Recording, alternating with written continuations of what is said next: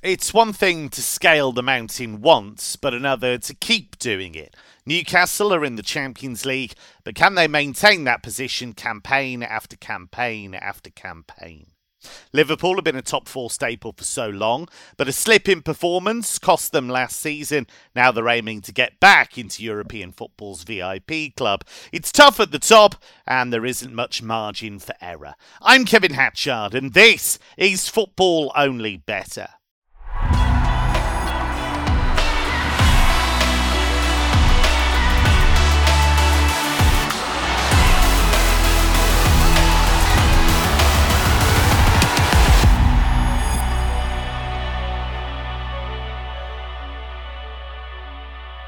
No slips in performance from my top tipping team, starting with Mark O'Hare. Newcastle, I thought, gave a decent account of themselves at Manchester City last week in defeat, while Liverpool looked ever so sloppy early on against Bournemouth, but eventually got the job done, even with 10 men.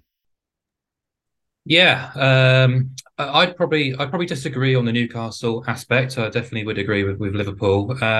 In fairness, I'm not getting Newcastle right too often. We've only had 2 weeks, of course, but I've almost gone the wrong way in both weeks. But I just felt last weekend was a great opportunity, not just for Newcastle, for any team to go to the Etihad and try and make a claim basically and put in a solid performance and potentially get something out of that game.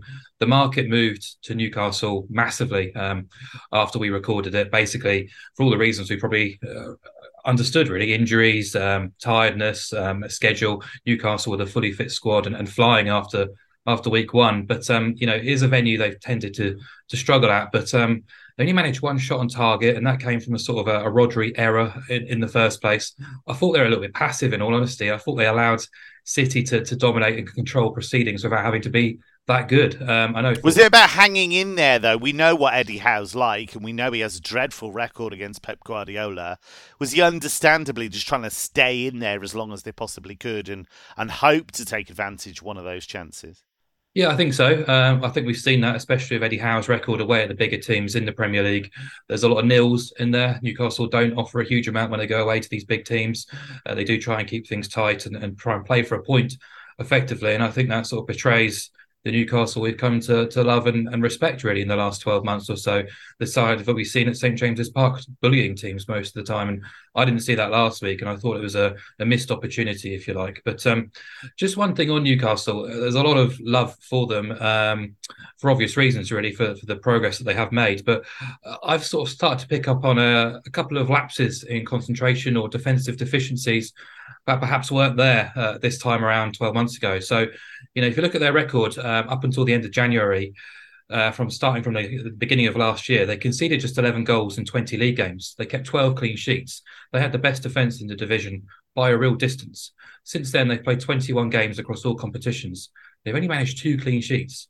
Even against Aston Villa, when they absolutely dominated that match, they allowed 12 shots in the box and an XG of 1.77. So I don't think Newcastle are quite as strong defensively as perhaps they once were, which would create concerns for me this weekend going into the game against Liverpool, who we know are gung ho, and that's being kind, considering the sort of the sides that Jurgen Klopp has been selecting from. They should be better for it now with McAllister available again, and Endo. You'd hope Klopp would start to include him from the off now that he's had a full week to prepare with the team. I think he is a canny addition. Actually, I think he's probably better than a lot of people suggest, just because of the club he's arrived from. But I still think there's a lot to sort out from a Liverpool's perspective as well. As you mentioned, that first kind of half hour, really, we saw Alisson, Van Dijk, and Trent, three kind of mainstays of that back five, all kind of lose their composure and look very uncomfortable at times when It was pressed. really weird, wasn't it? I mean, Allison just had a moment where it looked like he was somebody who'd never played football before. It was really strange. He came out of his box and then just went, I don't know what to do. Yeah, yeah. Maybe they were caught out by Bournemouth's approach, but they really shouldn't have, because I mean everyone knows how Bournemouth are going to try and play football this year. But it wasn't just Bournemouth either. They faced 9 shots on target now across their first 2 games. 23 shots conceded as well. That second half against Chelsea, they were definitely under the pump for large swathes too. So, yeah, I found this game really difficult to second guess. Really, the market is fully expecting a goal-heavy match, and that's understandable, really, with I guess Newcastle's defensive numbers, as I pointed out, and Liverpool being so gung ho. But overs is around 1.5, BTTS is below that. You have to go to sort of over 3.5 to get any sort of price of appeal, and that's still just below 2.3. So in terms of the actual match odds and the handicap, I found it, I couldn't really disagree with where the market is at the minute. And what the market is saying is right now, Newcastle are very, very, very, very slightly the better side. And I think that's fair enough because Liverpool, I think stylistically, individually, might have the quality to hurt them, but they are very much a work in progress. That midfield is very much in transition after the overhaul too. So Newcastle should be better prepared and better suited to get something out of this game, considering it is basically a rinse and repeat from last year. They are at St James's where they've been so strong. I do expect them to bully Liverpool here a bit, but whether they've got enough about them, in terms of defence and attack to get the result and paid out, possibly, but I'm not willing to sort of back them at the prices they are. So I'm quite happy to sort of leave this one alone. Tipster, trader, and manga cosplay king Emmett O'Keefe is with the team once again. Mark's just trying to work out what that actually is. Emmett, what we do know about these teams, Mark's alluded to it, plenty of goal-scoring threats. Is that what's driving these goal markets? Because actually, the way Newcastle sometimes approach these games, you'd think it might be a little bit more cautious, but the market clearly expects some kind of shootout. Yeah, I think it's very interesting here. I think actually Liverpool will actually really looking forward to play this game in some ways because the like where I think they're at their best is when this team has space in front of it to play. I think we saw that in the match at St James's last year that they obviously Nick Pope ended up getting sent off, but they had these really kind of quick strike kind of counter-attacking moves that kind of did for Newcastle in that game. And I think as Mark alluded to, this isn't necessarily the most solid Newcastle defensive unit. Like I think we'll see come the end of the season whether they might kind of regret maybe not kind of strengthening it in that area. And yeah, I definitely expect a high scoring game, just given given Newcastle's tendency and just the nature of this Liverpool side. Actually, I have a question for you, Kev. How highly do you rate Endo? I wouldn't claim to have seen that much of him, but just looking at his FBref statistical comparison, like the players listed near him are like Adrian Rabiot and Casemiro, which isn't bad for sure. Yeah, I think he's super. I think for what Liverpool needed, which was somebody who had discipline and the ability to break up play at the base of midfield, he's absolutely what you would want. He's the captain of Japan. He's led Stuttgart with distinction in each of the last two seasons. He's helped keep them up. I genuinely believe without him, that team would have been relegated. He's somebody that, as you say, you look at the statistics, in the air he's excellent, tackling he's excellent, interceptions, all of that stuff, all the stuff you want. And mentality-wise, if you think of what Liverpool have lost Milner, lost Henderson, lost Fabinho, that's a lot of standard setters disappearing out the door. Well, he's a guy that comes in and you look at him and think, wow, okay, he's only just got to the club. Look how hard he's training. Look how hard he's working in games. So I think for the money, I think it makes a huge amount of sense. So I think Liverpool now have that balance. Emmett, we know now that Alexis McAllister's going to be in the game. He had that ridiculous sending off last weekend, but that's been expunged from the records now. What have you made? I know it's really early days, but what have you made of him so far? Because there was a gorgeous pass, wasn't there, in the build-up to one of the goals? Yeah, I'm a massive fan. I think he's got. I think sometimes I think probably the players that we've seen struggle, kind of leaving Brighton. Obviously thinking of Cucurella. I would have said Basuma up until recently, but he seems to kind of reversed his form. But sometimes I think what was positive about specifically Caicedo and McAllister is how well they did outside of a kind of a Brighton context. So we saw in the World Cup, like for Ecuador, Caicedo was absolutely brilliant. Him and Estupinian. And similarly, I thought like if you're picking the best players in the pitch in that World Cup final, it would have probably been Di Maria and McAllister. I thought he was really, really outstanding. I think so. I think we kind of saw that he wasn't a guy that was just a product of the system. This guy is an outstanding player, and in terms of the value, getting him for 35 million, is obviously brilliant compared to some of the player the kind of transfer values we've seen this summer. I think as well we'll see him even more flourish when there's a player like Endo in there. You saw him maybe struggling with kind of Chelsea midfielders running off him in kind of Yeah.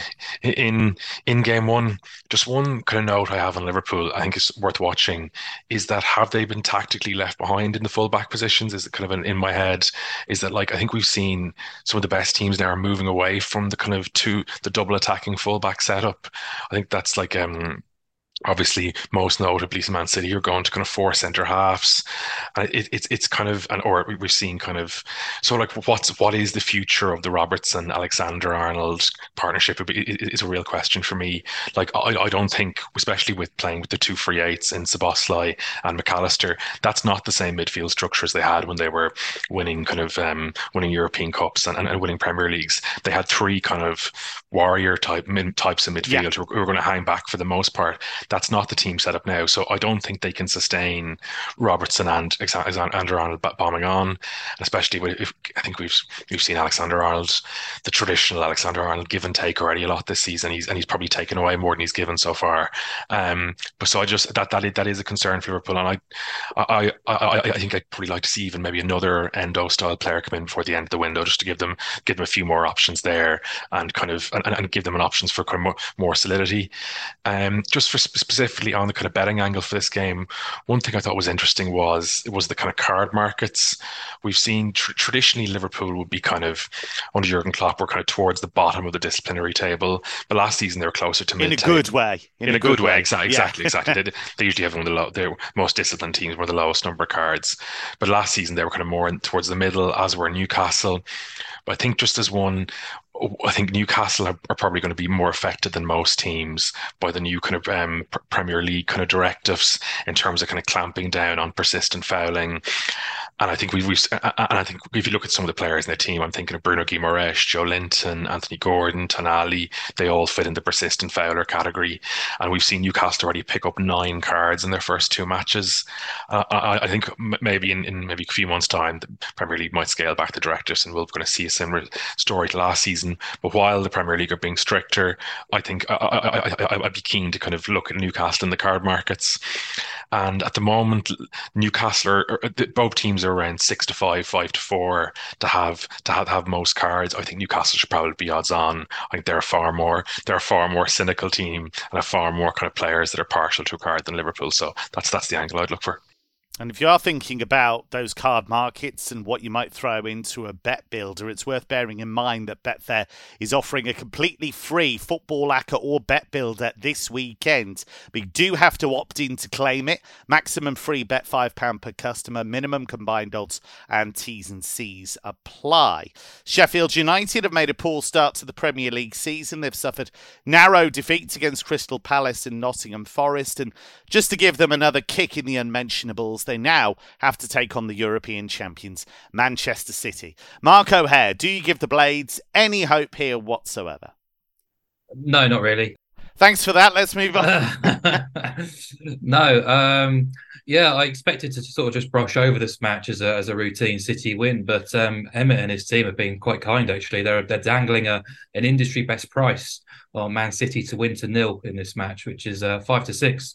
On the sportsbook, 1.83, which I think is a very juicy price. I'm very happy to get involved with that. I make it closer to sort of a 4-6 shot, really. Last week, as I said, I thought was probably the best time to play City with all those absentees and the injuries and illness and the Super Cup. And it just, they neutralised Newcastle and looked quite comfortable in the end, despite the 1-0 scoreline. And you think, how would they cope without De Bruyne, without Bernardo, without Gundogan? Well, step forward Phil Foden, who just kind of ran the show, really, didn't he? And I think he created 7 open play chances, which is the most a City player has done since De Bruyne against Norwich in 2020. There's a strong suggestion this will be his position when he gets to his prime, and I think we saw a terrific snapshot of what he's capable of there against Newcastle. Really impressive display. I hope to see more of it again this weekend.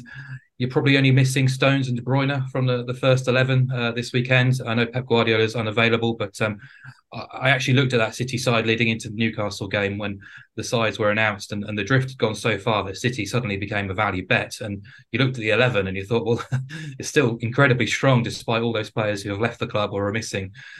So, yeah, with back to having a full week's recovery preparation time, I suspect they'll be bang at it this weekend. So, yeah, defensively, they've kept 2 clean sheets from 2 in the Premier League, conceded just 2 shots on target, 1 in each match, allowed just 0.62 expected goals, and that's going away to Burnley and home to Newcastle, 2 significantly tougher assignments, you'd say, than going to Sheffield United, who conceded 24 shots to Palace on week 1. We know the Blades are a weaker team than the side who started last year and won promotion from the Championship. They've obviously lost both league games, managed just 1 expected goal across those 2 fixtures.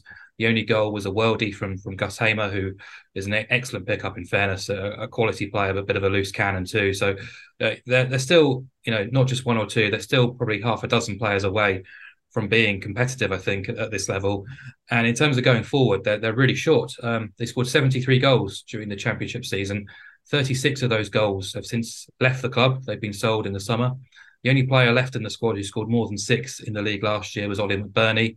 He's only scored once in 23 Premier League games, missed most of pre-season, has been injured for the first 2 games. He might be available this weekend.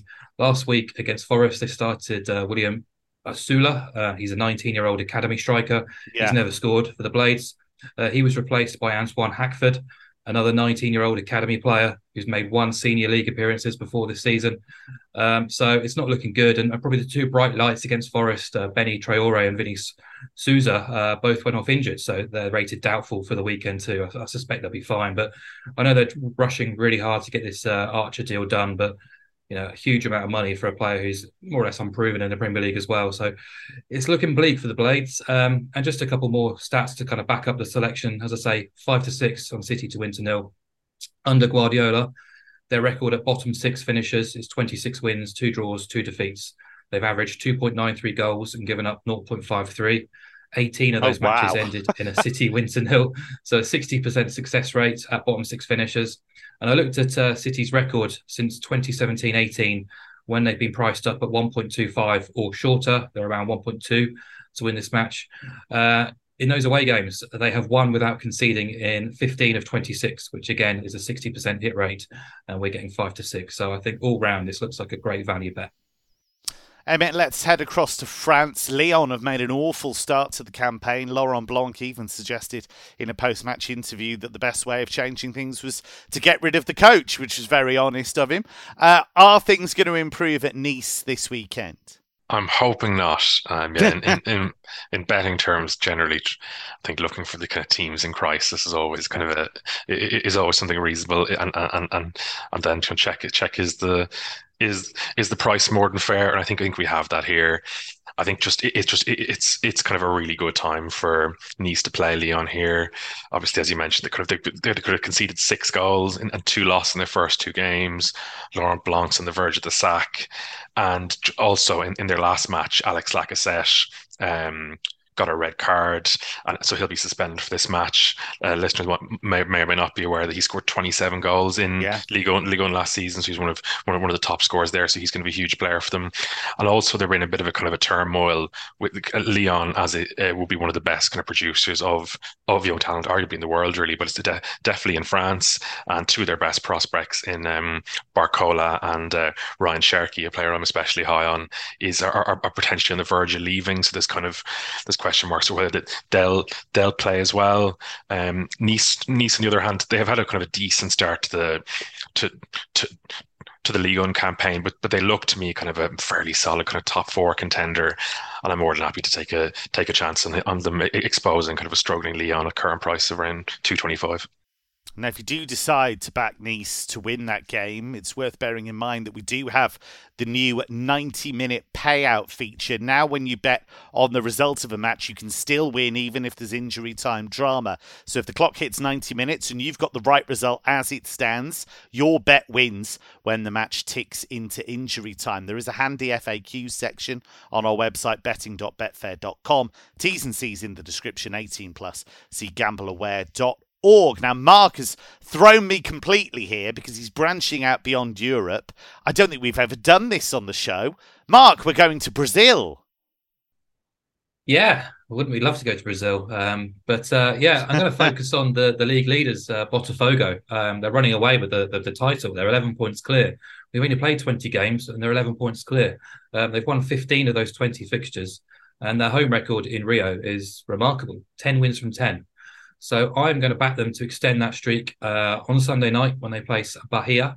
Now, the negatives first, really. They're missing their top goal scorer, Tiquinho Suarez. He's been injured for a couple of weeks, still got another couple of weeks on the sidelines. They're also involved in Copa Libertadores action either side of this match, so there might be an eye on those fixtures. But otherwise, it's all positive, really. Across all comps, they're unbeaten in 17, and it's their defensive record in Rio, which is really quite exceptional. In those 10 wins, they've conceded just 3 goals, which I think is paramount really for the weekend, because they're playing a Bahia side who don't offer a lot going forward, especially away from home. They beat them 2-1 in the reverse fixture earlier this season. Now, Bahia are basically just above the drop zone in Brazil. They're a really sort of Jekyll and Hyde side, kind of highlighted by beating Bragantino 4-0 last weekend. No one saw that coming. And their home form has basically been their saving grace, because on the road, they are rank. They've lost 6 of 10 games. Their only win away came at their fellow strugglers, Vasco da Gama, who were playing behind closed doors at the time. They scored just 4 goals in those 10 away games as well. And that's despite not travelling to a team inside the top 3 in Brazil at the moment. Their toughest assignments, they've conceded twice or more in all 3 and lost all 3 when going to sides inside the top 7. They're basically shipping goals quite comfortably when travelling away and struggling in the opposite end. So they've actually failed to score in 4 of the last 6 across all venues as well. So quite happy to oppose them despite their result last weekend. The price has gone really on Botafogo already. So to boost it back up to something palatable, you can back Botafogo to win and under 4.5 goals at 195, which is a really nice price. Just 2 of these 2 teams combined 40 games this year have gone over 4.5 goals. So, backing that bet gets you 1-0, 2-0, 3-0, 4-0, and the 2-1 and 3-1 on side as well. So anything beyond that would be a loser. But quite comfortable, I think, Botafogo this weekend to get the 3 points. That's all we have time for on this edition of Football Only Bettor. Please do remember to gamble responsibly. Lots of excellent preview content on our website, betting.betfair.com. Lots of other great shows on the Betfair Podcast Network, including Racing Only Bettor. By the way, our shows here on Football Only Bettor have been put onto the new Betfair YouTube channel for non-racing content, so make sure you like and subscribe. The link is in the description. From Emmett, from Mark, and from me, it's goodbye for now.